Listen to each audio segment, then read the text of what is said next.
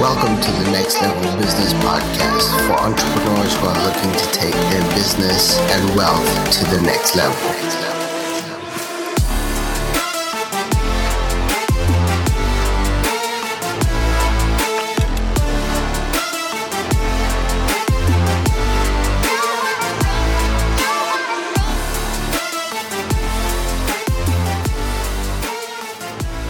Yo, what's going on, everybody? It's your boy Josh here. I'm here with my boy Shane. What's up, fellas, everybody?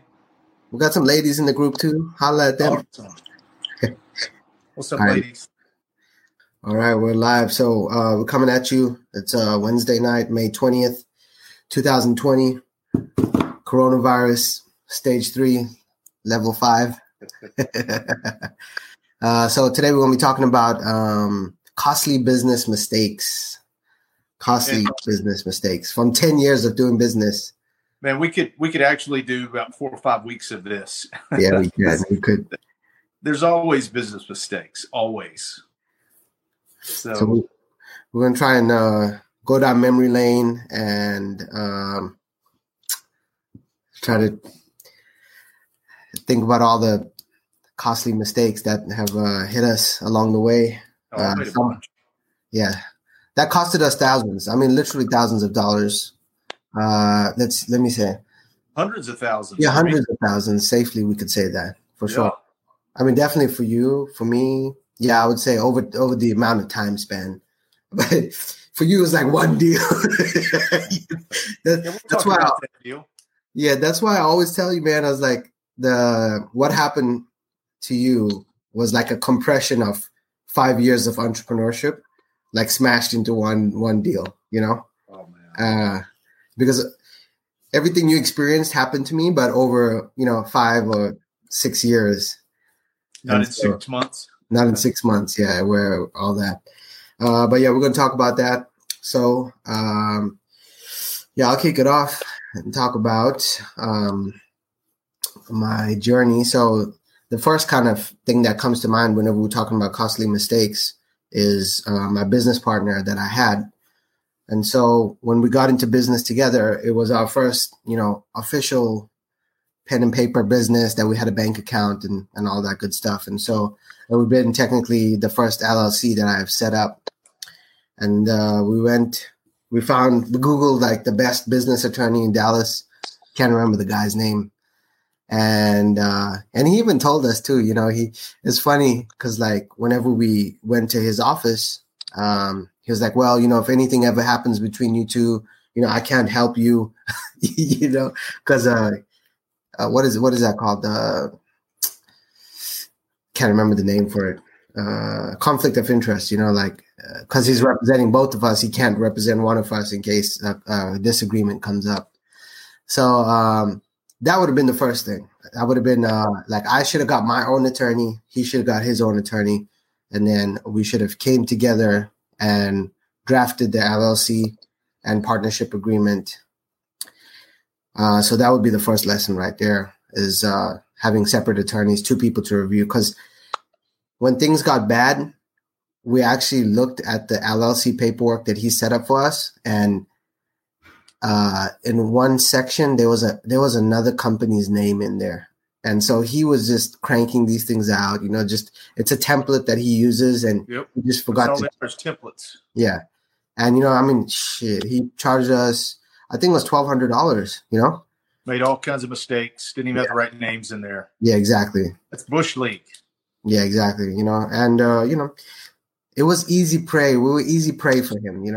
Can't be mad at him looking back on it now. I mean, 2, fucking 20-something-year-olds come into his office and, say, big ambitions and blah, blah, blah. We got 1,000, it'd be easy.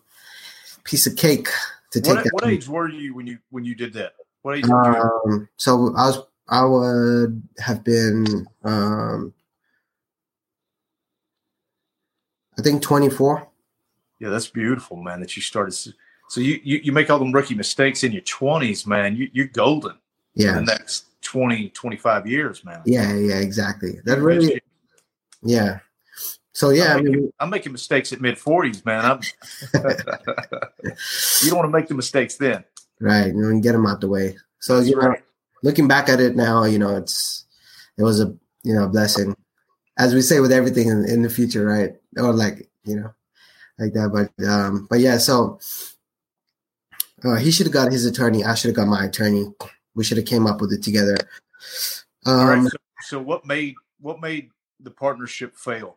What made the partnership fail? Well, it was a girl, not in between us, though, but he got with a new girl. He got with a new girlfriend. And so typically when that happens, I've seen this time and time again. I've actually saw it pretty recently. Let's see. Remember the revenue generating machine? Oh, yeah. Yeah. So come to find out, he just got with a girl right now, and so the revenue started to dip. Yeah, the revenue started to dip. So that's when that's what happened there. But yeah, so the partnership was sacrificed when my partner, he got with a new girlfriend, and then I guess he wasn't able to dedicate amount of time that I was to the business, and so I would call him out like, hey man, you got to be up here. If I'm at the office at 8 or 10 or whatever, I need you to be with me right here working right next to me. You can't be leaving early and coming late and all that stuff. And so it caused some, animosity. Friction. Yeah, exactly. Yeah. Some friction between us. And so that was kind of like the beginning of it. Then I come to find out that he was starting another business, but he was doing it behind my back with our CPA that I found the CPA, and we interviewed the CPA, and he's going to this guy's office to set up his LLC. And I followed him one day and I was like, I see where you're going. Why are you going there? PI work. Huh? A little PI work. Yeah, exactly. Yeah. I mean, you gotta protect, the empire, And so what you hit on is one of the things, I was in banking forever. And when I look at the successful partnerships that actually do make it, there's a lot that fail. There's a lot that don't. And what you hit on there is the number one thing. One partner's doing more of the work than the other. Right. Okay. So I've got a partnership right now where the guy runs the business, almost 100%, and I don't do that. And one of the key things that for us to maintain what we do is he gets all the money, right? He gets a big paycheck. So he can't complain that I'm not pulling my weight because he's getting a lion's share of the cash. Right. So that's what I would advise right there. Mistake number one, have a clause in there of if somebody starts to work more than the other, both of you have to agree that that's really taking place. And if that's taking place, then you got to modify the compensation. Yeah. So if both you guys are making 50 grand and all of a sudden one guy's working harder than the other and you agree that it's 60-40, then one guy needs to make 60 grand, the other one makes 40, and keep adjusting that because you might have to revisit that all the time because the guy who's doing all the work, he gets pissed off really fast, man. Yeah. It does not take long for that guy to get really pissed and blow that partnership up. So you got to make sure that guy is always getting compensated. And if money can't solve that anymore, then it's good to have a buyout clause in there. Yeah. It's also good to have like a third party guy, a neutral third party that can be like a mediator for both of you. So and you guys agree to go to the mediator but you got to be in agreement that you're going to be flexible and you're going to modify agreements on the fly, to make sure that both parties are satisfied. Right. Yeah. That would be the next thing that I want to talk about. So initially when you're setting up the paperwork with a partner, buyout agreement in case of any disputes that happen, or exit agreement, whatever you want to call it. Doesn't matter what you call it, right? As long as you got it documented, you know what I mean? I mean, at the end of the day, that's what it came out to, when like the LLC paperwork, I didn't read it, and whenever I first did it on my first one, and it kind of bit me in the ass. But at the end of the day, if I just, took the time to read it, it's kind of legal jargon, but there is some stuff that can make sense on there. And, it's always good to have another set of eyes because these attorneys and stuff, I mean, they're cranking out, 50, 60 a week of these things. And, they're bound to make a mistake or forget something. And at the end of the day, you got to look out for yourself, you know, and I didn't do that. And then the non-compete agreement. So whenever we ended up splitting up, the non-compete agreement was only for one county. So it was county specific. But I would have rather preferred it to be state specific. Like, hey, we're splitting up. I'm going to buy your share of the business. This is the X amount of payment plan that we came up with. But the non-compete agreement would be valid for the state of Texas. So you cannot start a competing business with me in Texas. And so because I overlooked that, the attorney who made the agreement only put Dallas County. And so he opened a business that was competing with me right outside of Dallas County, and was secretly doing events within Dallas County as well. Yeah. So, very good point. You know, if you're a restaurant, you don't necessarily have to cover all those counties, but in the case that you're in, right, you did need to cover all those counties. Right. So that's a good point on that too, bro. Yeah. So looking back on it then, and then also having the non-compete in there and also having it dictate what happens if it's breached. Okay. Cause if it's not clearly written, then it could just be like, well, here's $1,000. Let's settle it and move on, you know? Yeah. And the attorneys, because the deal to them is not worth a lot of money, they want to try and just fix it whatever way and push it out and get it done and get it off their dock. You know, that's my experience with it. Because I mean, at the end of the day, they want a car accident case, you know, with $100,000 payout potential, and they don't care about your little $1,000 dispute or $10,000 dispute or something like that. Right. So how did you feel when you worked with your attorney or working with attorneys and stuff like that? You obviously get what you pay for. Yeah. Right. But that is true. Yeah. Attorneys are expensive. You know, I remember when we were selling that restaurant, we priced out several attorneys and they all wanted $5,000. Yeah. I was like, man, that's ridiculous. This is a template, right? Right. The same template. They've got a couple things they modify in there and they want $5,000. And I just wasn't going to pay it. Right. So we found one cheaper. And I'll be honest with you, his knowledge base, you could tell right out of the gate, was not the knowledge base of the guys that wanted $5,000. Right. But we were still happy in the end. You know, you ask the right questions and you lead them exactly where you want to go, and they tend to button that up a little more. Yeah, exactly. If you're easy bait, if you're easy prey, they're going to eat you up. But if you ask the questions, hey, what's this? Why is that? You know, squeaky gets the oil, right? You know? That's right. And so that is true. That is true. And sometimes at the end of the day, you got to look out for you, and other people are not going to look out as good as, you know, they don't have your best interest at heart. They just want to get the job done and collect the cash. All right, man. You told me another good one when we were sitting on standby waiting to go live about hiring. Oh, man. Friends and family. Give a quick synopsis of that. Where to start? I hired my whole family. My whole family worked for me at one point. And the whole family no longer works for you, right? Yeah, nobody works, nobody talks anymore. Nobody works, nobody talks. Yeah, no more Christmas dinners together, right? No more Thanksgiving, no more Christmas. So that's the drawback to that. That's a drawback. I don't know. Some people have figured it out. We ordered meat online today from a farm, Seven Sons Farm. And imagine having 7 sons and 7, wives. And oh, man, and running a farm like with all the animals. But they seem to figure it out. It was really good. Some of them do, man. Yeah. And when you do it, it works great. Well, one of the best customers I had was a father-son duo. They were in the hotel business, and they were amazing together. They were best friends. Yeah. And the dad built the hotels. The son managed the hotels, and the dad was also a CPA. And this is a match made in heaven, man. They're killing it. Right. Yeah, it can be done. It's done well. I mean, my thought going into it was like, hey, somebody I can trust, somebody I can make sure that they're not stealing, that they'll show up to work and get the job done. But yeah, all right, I'll give you one.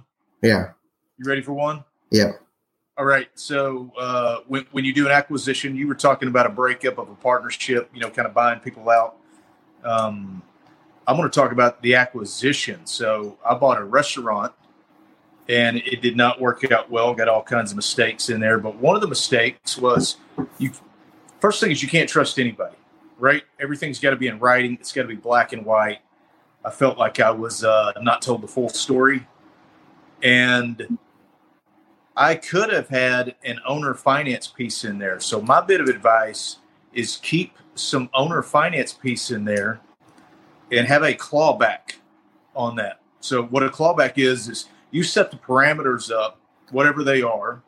And if those parameters don't work out, then you don't owe that piece of money to them. I'll give you an example. So let's say you agree on, we're actually looking at buying a business right now, and we're going to buy in right up front with 25% in cash, but we've got a purchase price with a clawback on it. So, because COVID has messed up everything, right?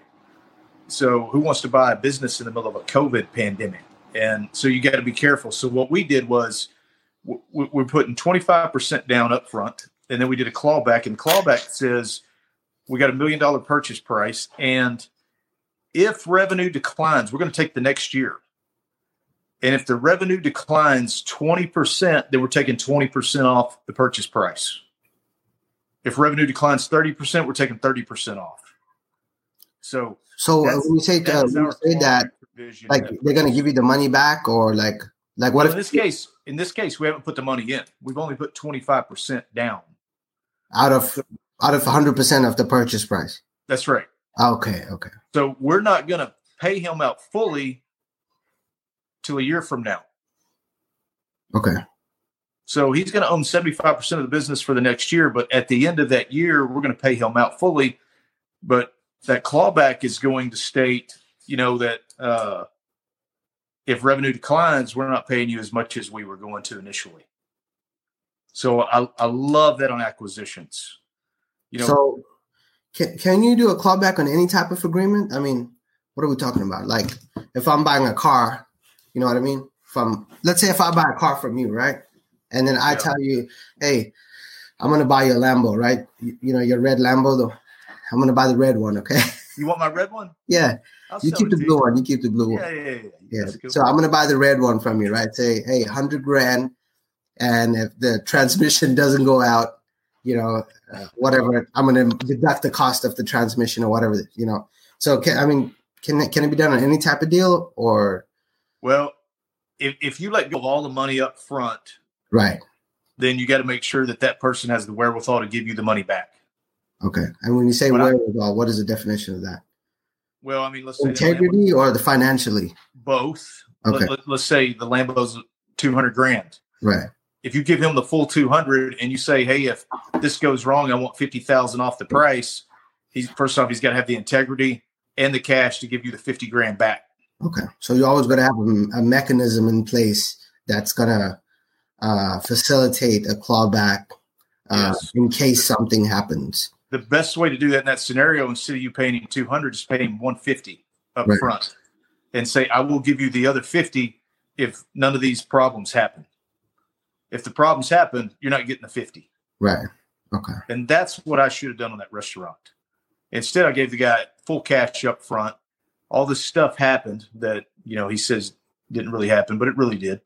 And then he didn't know about it, but he did. Yeah. And what I should have done is I should have given him, going back, I would have given him 60% of the cash up front. And we'd have carried that last 40% on a note. And we would have given him the money. And if certain things happen, revenue declined, the seller opens a restaurant in the same town, whatever, you're not getting the rest of that money. So that's what I would do on any business that I buy going forward, is I would have some kind of clawback in there that if things don't meet expectations or if you're lied to, then you don't pay the rest of it. So, I had a question. I forgot it now. So let's say you bought the restaurant, right? And let's say you did have that in place, right? So you would have been, let's say for round numbers, you bought it for $1 million, right? And you gave him 600 cash. He financed 400, right? Yep. So, and let's say things didn't work out. Is the outcome going to be that you didn't lose as much, but you're still at a loss? Yes. Okay, got it. Well, and you got to make sure that clawback is clearly defined, because you don't want to sit there and say to him, hey, this was violated and this was violated. I'm not paying you that other $400,000. And he's like, no, that's not the case. This wasn't violated, nor this was violated. I want my 400. Yep. So you got to make sure the clawbacks are very easy to quantify. Yeah. And by quantify, meaning like translated into numbers, right? Yes.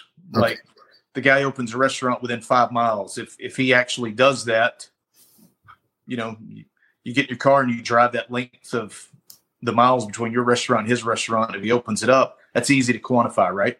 Right. Let's say revenues decline 20% because of a certain event. COVID. You're gonna write that number down beginning and on your clawback contract. If it drops to this, then that's violated too. So you can't fight over that, right? Yeah. It's it's clear. Yeah, I like that. Maybe that may be the biggest lesson tonight. Yeah, quantifiable, because words can mean, it can be vague, and sometimes they're intentionally vague, right? You make a contract, you make it kind of vague. Oh well, if you put close, if you put like, hey, if if a competitor opens up close, like what's close? What's the definition of close? Exactly. Yeah. Exactly. And so that could be a whole year back and forth of courts and attorney fees and stuff like that, trying to get that figured out. That's right. Yeah. So that's so any deal moving forward, you're going to be getting a owner finance piece, and that I'm not paying until a certain time in the future based on certain conditions. Okay. Got it. That's what we're going with. All right. What other stuff happened that I would have done differently? Any real estate deals gone bad? Oh, plenty, bro. Yeah. Plenty. Just give me one costly one. Well, I think I mentioned this a little bit before, but I bought houses in the hood. Yeah. I was a slumlord.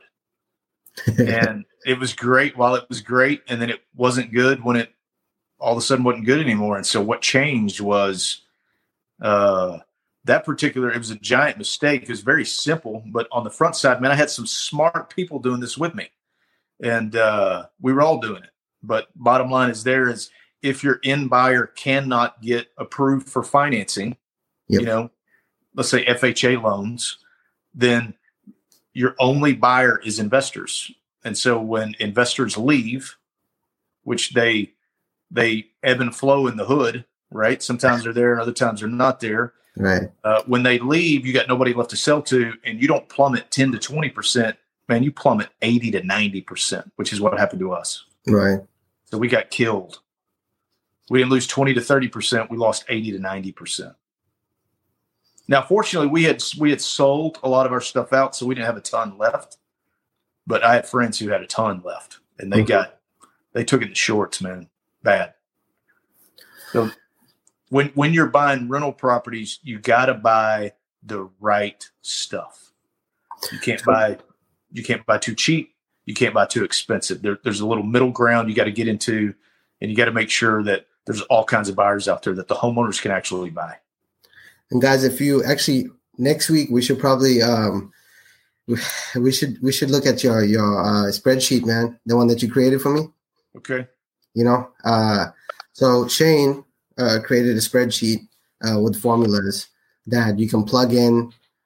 Let's say if you're looking at a rental property or some kind of, it does have to be real estate. Yeah, real estate, right? Because taxes and stuff you had in there.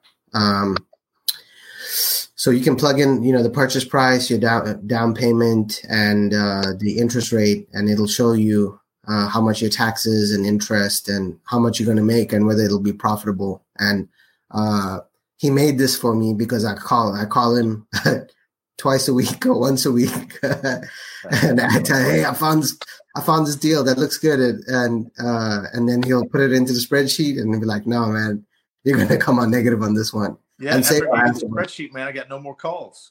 No more calls. We barely even speak anymore. So next week, what we can do is we can go over that spreadsheet. Yeah, that'd be cool. So whenever you first started doing consulting with me, the first day you came in, we looked at all the expenses of the business, right? No, right. You said print me out the credit card statements, and I came back with 25, 30 pages. Crazy stuff. crazy stuff.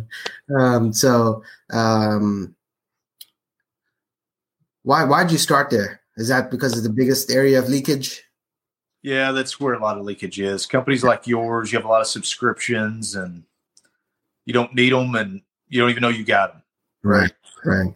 And so you start with expenses, but you focus on a little bit of everything. You try to look at P&L and see what kind of spread you have, and you try to measure it month over month versus the same time last year. Yeah. You want to compare February to February of last year, right? And you want to see what kind of trends you're looking at, right? And then so you start with P&Ls, try to notice trends, but then you look at expenses. What can we do to shave some of the expense off, right? And just try to create better margins. You look at what are your margins? How do we get those margins up? So when people are when we're shaving expenses, but other people talk about adding more expenses to not show profit. This time, double-edged sword. Huh? It's a double-edged sword. Yeah. To me, I had this conversation with a guy last week. The guy, he has huge equity in like 3 buildings that are all paid off. He wants to do a cash out loan. He's got a body shop business. I was like, how much you show on your taxes? He goes, well, that's the problem. I don't show any. Right? So he's got 3 buildings that are probably worth $700,000 or $800,000. He owes nothing on them, man. He's got them paid off free and clear. So he's in great shape. He's better than 98% of the folks out there. But he's got one problem. And his one problem is he doesn't show he makes any money. And so therefore, he can't go to any bank and get financing on a cash out loan to do anything that he wants to do. Yeah, that's the biggest problem. Yeah. So what I told him was, I go, there's a magic number. And what you need to do is you need to call your mortgage broker and find out how much do I need to show to refinance this and to pull some of this cash out, right? Yeah. If he wants to pull $300,000 out of that $700,000 of value, the broker's going to run these debt to income ratios to figure out how much he needs to show in income. And I told him, you just need to suck it up and pay it. You make the money, you write everything off, but once you figure out what that number is, go to your CPA then and figure out how much tax you're going to pay on that number. Right. Let's say the number's $90,000. The mortgage guy said you need to show $90,000 to qualify for these loans, right? Then he goes to the CPA and says, how much is $90,000 going to cost me? The guy's going to run the numbers and he might come back and say, $90,000 is going to cost you $8,000. Yeah, that's not bad. Not bad. That's not bad. For what you're going to get, it's well worth it to pay $8,000, right? And how much are you going to get at the bank for $90,000? Showing $90,000 profit. How much will the bank loan on that? They're going to. They do this whole ratio. It's called a debt to income ratio. You can look it up, but essentially what they do is they add. They take what you make monthly, right? So if you make $90,000, that's going to be like $7,000 a month. Someone says good stuff. Good. I'm glad somebody's enjoying it. So you take $90,000, you divide it by 12, whatever that comes to. Let's say it's $7,000, right? Then they are going to let you do 45% of $7,000 on all of your debt. Oh, okay. So 45% of $7,000 is, let's say, just for easy math, let's say it's $3,200. Yeah. So all of your debt can't be greater than $3,200. But if you have a guy that has no house payment, he's got no car payment, dude, that dude could qualify for a lot. That $90,000 could potentially qualify him for $500,000. Right? Oh, okay. But and here are the 4 things they use. 4 things, bro. They do your mortgage payment, car payments, student loans, and credit card minimums. If your minimum is $25, but you pay $300 a month, they don't go by the $300. They go by the $25 minimum. Yeah. So those are the 4 items of debt: mortgage, car loan, student loan, and credit card minimums. And then they take the income. So you got your income over here, somewhere over here. And then they take those 4 things. And that's what they do. That's how they do a debt to income ratio. We can put that on a spreadsheet if people don't see any value in that. That thing is, and then you don't even have to like wonder if you get approved anymore, right? It's like, hey, you just approve yourself. Okay, do you meet the number? Take That's that. exactly right. Yeah, that's what underwriting does. All right, we're at 30-minute mark, man. All right, bro. Yeah, I like it. Well, I think we'll end off there. It was a good session today. If you guys have anything that you're looking at that you want Shane to look at or me to look at, we're happy to help you. And we're coming at you live. We're going to try and keep it on Wednesdays, depending on our schedules, if anything comes up. And we appreciate you guys tuning in. Any last words, Shane? Yeah, you guys let us know if there's anything in particular you want to talk about. Because one thing I will tell you, masterminds are great. And the number one thing is you were going to talk about, we were talking about what are the mistakes we made. I'll tell you, one of the biggest mistakes I made is not getting wise counsel. Right? Yeah. And so all the mistakes I've made, I'm able to pass it on to you, bro, because you're about 20 years younger than me. And you get to benefit from all of my screw ups, which is not fair to me, but it works out great. But, you got to have counsel. You got to have wise counsel to keep you out of dumb mistakes. And that's what we're here to do. So if you have a question, shoot it to us. Okay. All right. Well, thanks everybody for tuning in tonight. Take care. Stay safe. We'll talk to you guys next week. See you next time.